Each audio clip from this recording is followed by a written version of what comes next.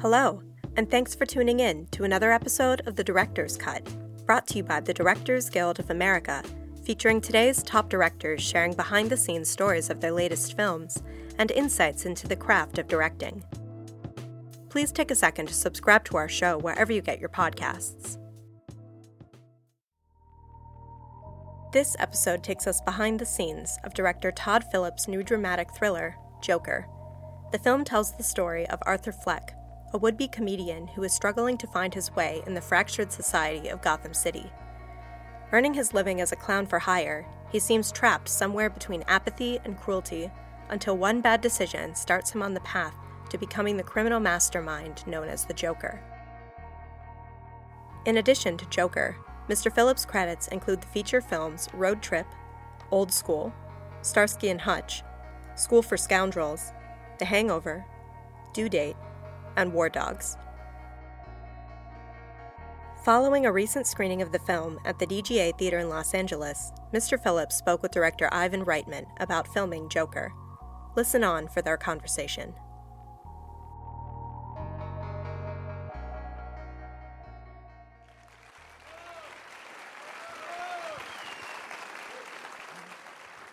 Hello, thank you. Hi there. This is a thrill for me because Ivan was the producer on my first two movies. The only reason I make movies is because Ivan Reitman discovered me at Sundance Film Festival and asked Thanks me... to my son, Jason, actually. He said... Jason. It was 20 years ago. He said, you should come over to Sundance. I just saw this documentary. That's right, Frat House. And then Ivan came up to me and he goes, can you write? And I lied and said, yeah, I write. The only thing I had written at that point was the narration for my documentaries.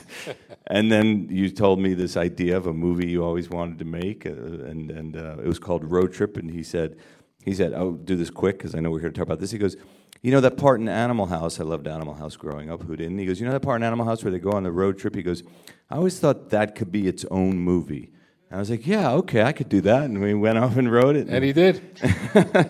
But it's amazing, to sit and watch this amazing movie. I believe it's one of those kinds of films that you're going to remember where you were the first time you saw it. It's really an amazing piece of work. Thank you. And starting from those comedies, I mean, the most obvious question as someone who's mostly worked in comedy is, so how'd you get here? This is a really difficult movie in all kinds of ways. Difficult for you and difficult for the audience. And, I never saw it as big as a leap as a lot of people do. I think my comedies, as I got more successful in comedies and got to do more and more of what I wanted to do, they got darker and darker in a way. But also, for me, the whole approach of it was so much in comedies, at least my comedies were about groups of people, doing movies about groups of people. And I really wanted to do a movie about one person, like a deep dive character study. And that's really where it started all from. But how do you make the leap from this to that? I mean, we were just talking outside. It's all storytelling. It's all beginning, middle, and an end. It's all really what is a director, purveyor of tone. You kind of decide your tone and you just go for it. It's so brave. I mean, you're dealing with a character. This is really a character study, period. And in the world of the comic universe. And I mean, how did you get Warner Brothers to say yes to this? That's a better question probably, which is, so I went to, a great old school producer told me over lunch one day, he said, when you make a studio $1.5 billion, $2 billion like we had with The Hangover and a couple other movies wedged in there, he goes, you earn a lot of goodwill. He goes, but in this town, goodwill is perishable, and you have to use it. And I thought that was really smart. So I took all that goodwill and I went there with this idea, and they resisted it still, obviously. It was a wild idea because we're taking a property that they owned. It wasn't like I could go anywhere else with that idea. They owned the character. But really the whole pitch was, because I was being ridiculous, I pitched them a label, not just one movie. I said, we should start... I go, we should start this thing at Warner's. I've been at Warner's for 15 years, so I do feel like I've worked there. But I said, we should start a label called DC Black where you do these stripped-down character studies of my idea was of villains, of different villains, and we do them for really cheap, and there's no real CG, and there's no flying cars and all that stuff. And I said we should call it DC Black, and the first one would be Joker, and I want to do it. I want to write it, and I'm going to go off and do this thing, and it's going to be in the vein and the style of the 70s. Speak up. Is that what somebody said?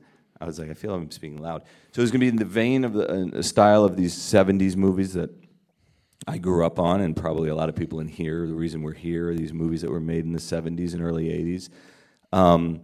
And they said, all right, calm down, you're not starting a label here, but maybe do one movie, maybe write it, and we'll look, and we'll see it. And I can feel a label coming. Maybe. So then, I hand the script in, and all of a sudden it's a whole new group of people at studios, because a lot of times regimes change. And like I said, I've been there for 15 years. I think I've been through 4 or 5 of those regimes. So then it was about convincing that whole new regime about what this was and making it. But it really came down to keeping it low budget, at Warner's low budget, relatively speaking. And for them, this is like an independent movie, but it was like $55 million movie. But to them, it's like, so it was about keeping the budget low, and really we finally, I'm rushing it, but after 6-8 months of sort of dancing through some things, we were able to convince them to do it. And I mean, it's a bold swing. The movie's crazy. I know it's crazy. I'm not delusional. So I understand their trepidation. I don't mean to be like they had no vision, because they really wanted to do it, but they were wrestling with some difficult things in the movie. So finally, they did it. But I know now, looking back, it was a pretty bold swing on their part as well. well, I think, thank God you got Joaquin Phoenix. I mean, he's extraordinary in this film, right? Did that come easily, or was that a bit of a... That was a thing, too, because Joaquin has always been resistant to sort of the standard studio movies. And even though I said this is a comic book movie, but it's not, he read the script and he saw that it wasn't. It still says DC, it's still called Joker. I think if the movie was called Arthur and had nothing to do with it, it would have been an easier thing. And he's also just somebody that doesn't, that really wants to talk about it a lot. And I think I spent 3 months going up to his house. We went through the script, talk about the approach, the thing, and then it would end. We'd have a great 3-hour meeting, and I thought, he's going to stand up and shake my hand and say, I'm in. And he'd go, what are you doing on Thursday? Can you come back? And I said, I'll be here Thursday. And that went on for like 3 months, because he really could dissect stuff. I jokingly say, Joaquin is the tunnel at the end of the light. we would get close, and then it would be... So finally Joaquin did it, and yes, the whole movie's Joaquin. It's a character study, and he's essentially in every frame of the movie. So And how... I'm sorry, I didn't mean to interrupt you. How was he on the set? What was that like to be working with him? Could you tone him down? Oh my God, no! He's beyond directable, and he is also not what you think. He's not lost in this character. We spent half the day when we weren't shooting in a corner laughing about stuff, not about the movie, but just whatever was going on in life. He has a rancid sense of humor in a great way, and we would just he was really light, believe it or not, and I think he felt really liberated with the size of the movie. I think he thought it was going to be. It's a studio movie. It's in that world, and it was going to be much bigger than it was. And I think he said to me one day, it feels like a student film. And he meant that in a positive way. We really kept it down. Thanks to the amazing AD I have, David Webb, and his team, Larry, my DP, and the whole crew. We really kept it. It felt like a small movie, even though it was a big movie shooting on the streets of New York and stuff like that. And his movement and the musicality of it is really quite wonderful. How did that evolve? That the choreography that that you develop, or he develops, or you develop together. Well, in one of those 3-month meetings at his house, I randomly said to him, I said a lot of things. Certain things really stuck with him. I don't even necessarily remember saying this. I was just scrambling, trying to say things to get him to do it. No, but I did say, Arthur has music in him. Arthur has grace. It's just sort of hidden under this thing. We talked a lot about masks and the mask that we wear out in public and the true self underneath it, and how Arthur is really the mask, and when he takes the mask off, he's finally liberated and he's Joker, and that music can finally sing, and so it expresses in the script. We had only really 2 points where it was expressed through dance, as crazy as that sounds, and now I think there's like 5 dance moments in the movie, because he really hooked into that. He worked with a great choreographer named Michael Arnold on the 2 scenes that are in the script were dance ones. But for instance, the very first one in the bathroom really just came on the day of shooting, and he just did that. There was no choreographer, there was no anything, because that scene wasn't supposed to be that. So you want me to tell that story quick? I'll tell Sure. it quick. Okay. So that scene was written, he kills the guys on the subway. Just to give you an idea of Joaquin, how he works, is guys get killed on the subway, he runs through the street, runs into that grungy bathroom, and the script we had written was, he washes the makeup off his face, he's freaked out, he's going to hide the gun, he kind of pulls this grate off under the sink, and he hides the gun under the grate. So Joaquin and I walked into the set that morning, and this is how every morning started. We're like, we're really going to do it this way, and we started talking about, why would Arthur hide the gun? Did he see it in a movie? Does he really concern himself with evidence? It doesn't seem like an Arthur thing. And we sat around for like 45 minutes not knowing what to do, coming up with bad ideas, and sometimes, as you do on a set, just scrambling and just talking it out. And then I randomly said to him, I got this new piece of music from Hildur Guðnadóttir is the composer. She did an amazing job, I thought. And yeah, I agree. I said, I got this new piece of music from Hildur the other night. I go, I just want to play it for you. And I literally played it on my iPhone. And we're both listening to it, and Joaquin just starts doing this movement. And so then we realized what it should be, and I called in Jeff Haley, who's the A camera operator, and Larry's the cinematographer, was doing B camera. And I said to Jeff, put Larry in the bathroom stall, just like that, and said to Jeff, we didn't even tell him what we were doing. I said, Jeff, just start on his foot. I'm going to play this thing. We stuck a speaker there, and just go. And the operator didn't know what he was going to do, and we must have done only 3 takes of it, and that's the whole scene. And Joaquin just did this dance, and it's the idea of Joker sort of trying to come out of him, that sort of, that shadow thing, that thing. But there's the major dances, and there's that sort of little toe-tapping thing that he started to do. I mean, it starts to become a kind of leitmotif of the whole Yeah, and I think that It's came really again from that idea that he has we wrote in the script that he has panache, that he has there was a romance in Arthur that we just felt, and this is a little bit of the Chaplin stuff. We had talked early on about Chaplin. When we were writing the script, one of the things everybody says, it's based, you borrow, and it's sort of from these movies of Lumet and Scorsese and these great movies that we grew up on. But one of the first things we looked at when we were writing the script was The Man Who Laughed, which is a silent film from 1928 that really, we didn't even know it when we were looking at it, but once we started researching it, it actually inspired the original Joker character in the comic books. No kidding. Yeah, which we didn't even know, and then it became this thing. So a lot of little silent things that we looked at with Joaquin too, like Chaplin, and So anyway, he had music in him, to answer that. And of course, the other, they call it Gotham City, but it really was New York, as I remember it in 1978 or 79. It really felt legitimately dirty, and the weight of the city, which was really different than what I felt when I was there in 1984 to do Ghostbusters. It was a really nasty place, and you really captured it amazingly. And I know how tough it is to shoot in New York.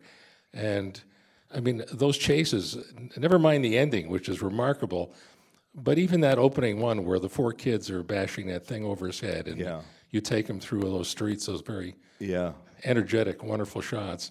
That was, we shot that in Newark, New Jersey, which has this great 4-block stretch that's still kind of run down. And then Mark Friedberg, who's our production designer, and his team came in and just really head to toe gave us a stretch of 2 or 3 blocks that was pretty amazing. We could do those foot chases in that run.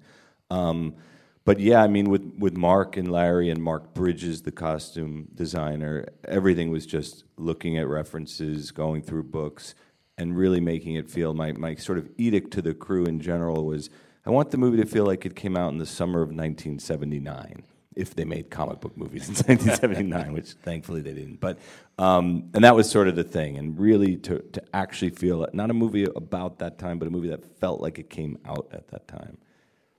I think one of the reasons that we're starting to read about people's worries about the danger of this film, if you don't mind me talking about this, is because it feels so realistic. It's not a comic book. It is really a character study and a very honest look at, psychosis and craziness and the complexity of life today. And you managed to weave this really complex story where he's extraordinarily he's really sympathetic in the first third.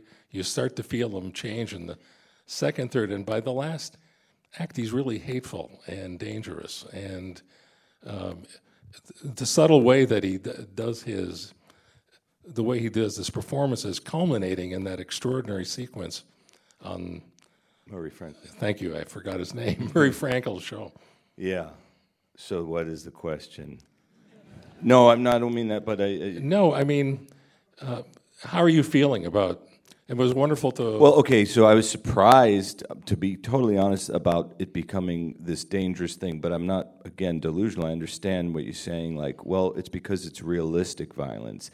But in a weird way to me, and I had said this the other day, and probably got attacked for it, among other things, but to me it almost seemed more responsible way of showing violence is showing the real-world implications of violence. That it hurts.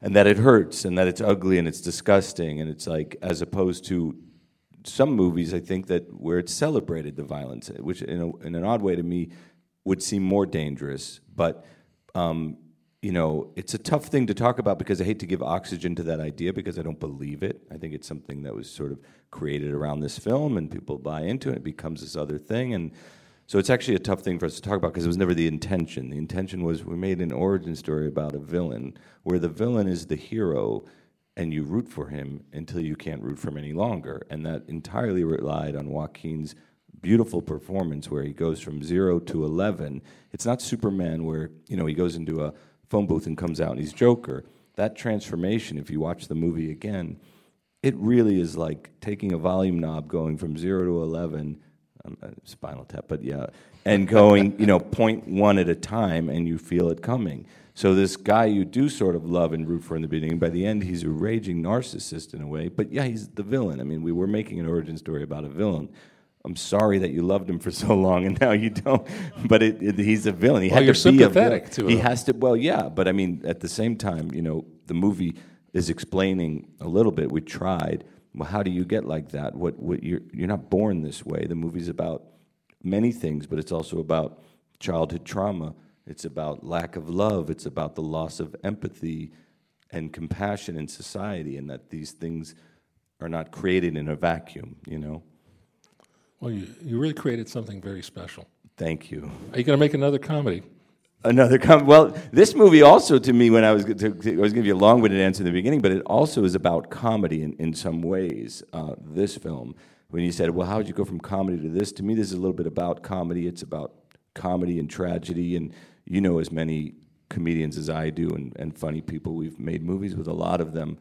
There is something a little tragic about a lot of them, not all of them. There's a dark side to a lot of them, and I thought that when we were creating Arthur, that whole idea of him wanting to be a stand-up comedian, being horrible at it is another thing, but that whole desire is, the darkness in him really was something we that I've seen in other comics that really resonated. I love the music. Can we talk about that for just a second? Yeah, I'd love to talk about that. How early did you find her and know about her? I didn't know her.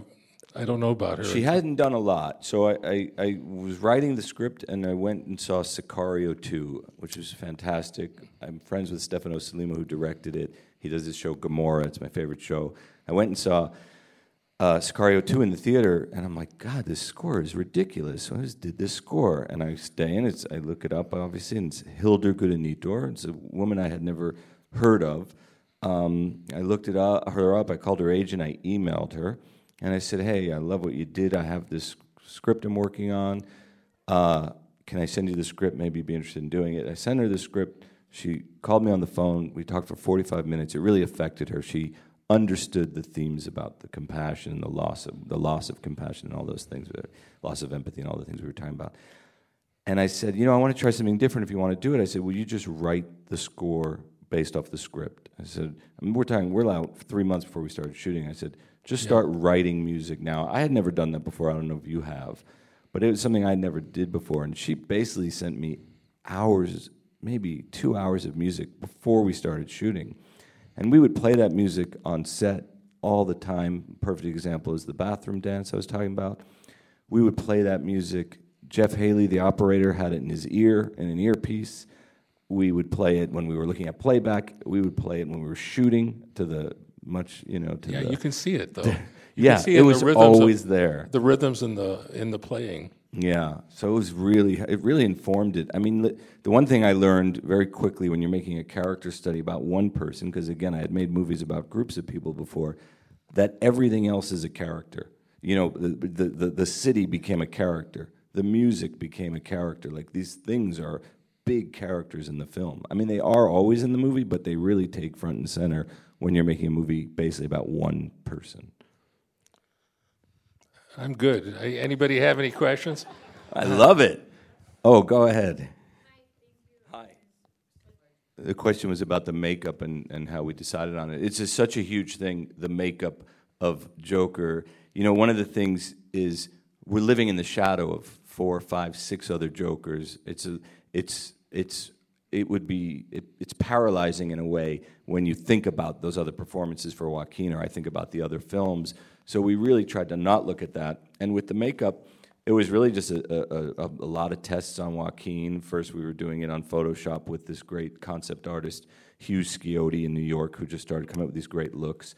And I mean, the one thing we didn't talk about was it was really important that everything in the movie was ran through a very realistic lens.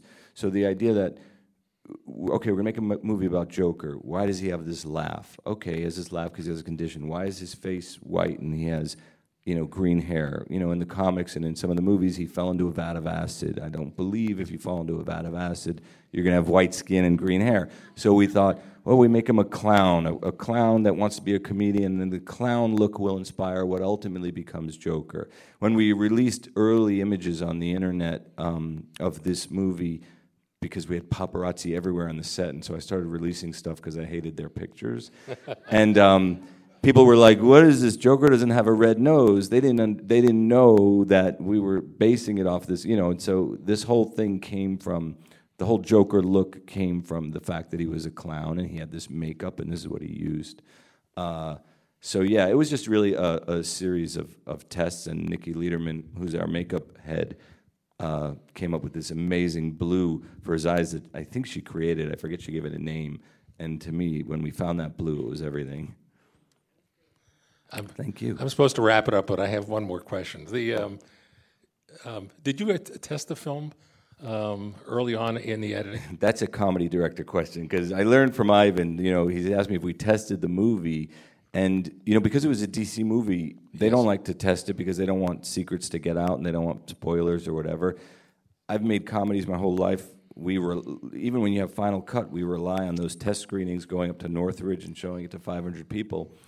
But with this, we never did. Instead, I had filmmakers and writers come to the editing room and would show it to literally 1 or 2 people at a time, get feedback, work on it, and the first time we showed it to a large group of people was at the Venice Film Festival, where we world premiere for 1,800 people. And I remember I turned to Jeff Groth, the editor. I'm like, what if it doesn't work? Like, what if we're delusional and it literally doesn't work at all? Well, it sure worked. I want to congratulate you on making an extraordinary Thank you for doing movie. This. And it opened quite well this weekend if you haven't seen it. Thank you very much. Bye, guys.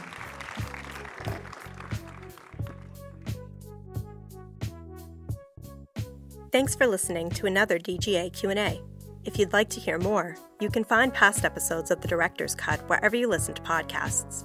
Stay tuned in the coming weeks for more great Q&As, and be sure to subscribe, rate, and review us. We'd love to hear your feedback, and you can help fellow cinephiles find the show. This podcast is produced by the Directors Guild of America. Music is by Dan Wally.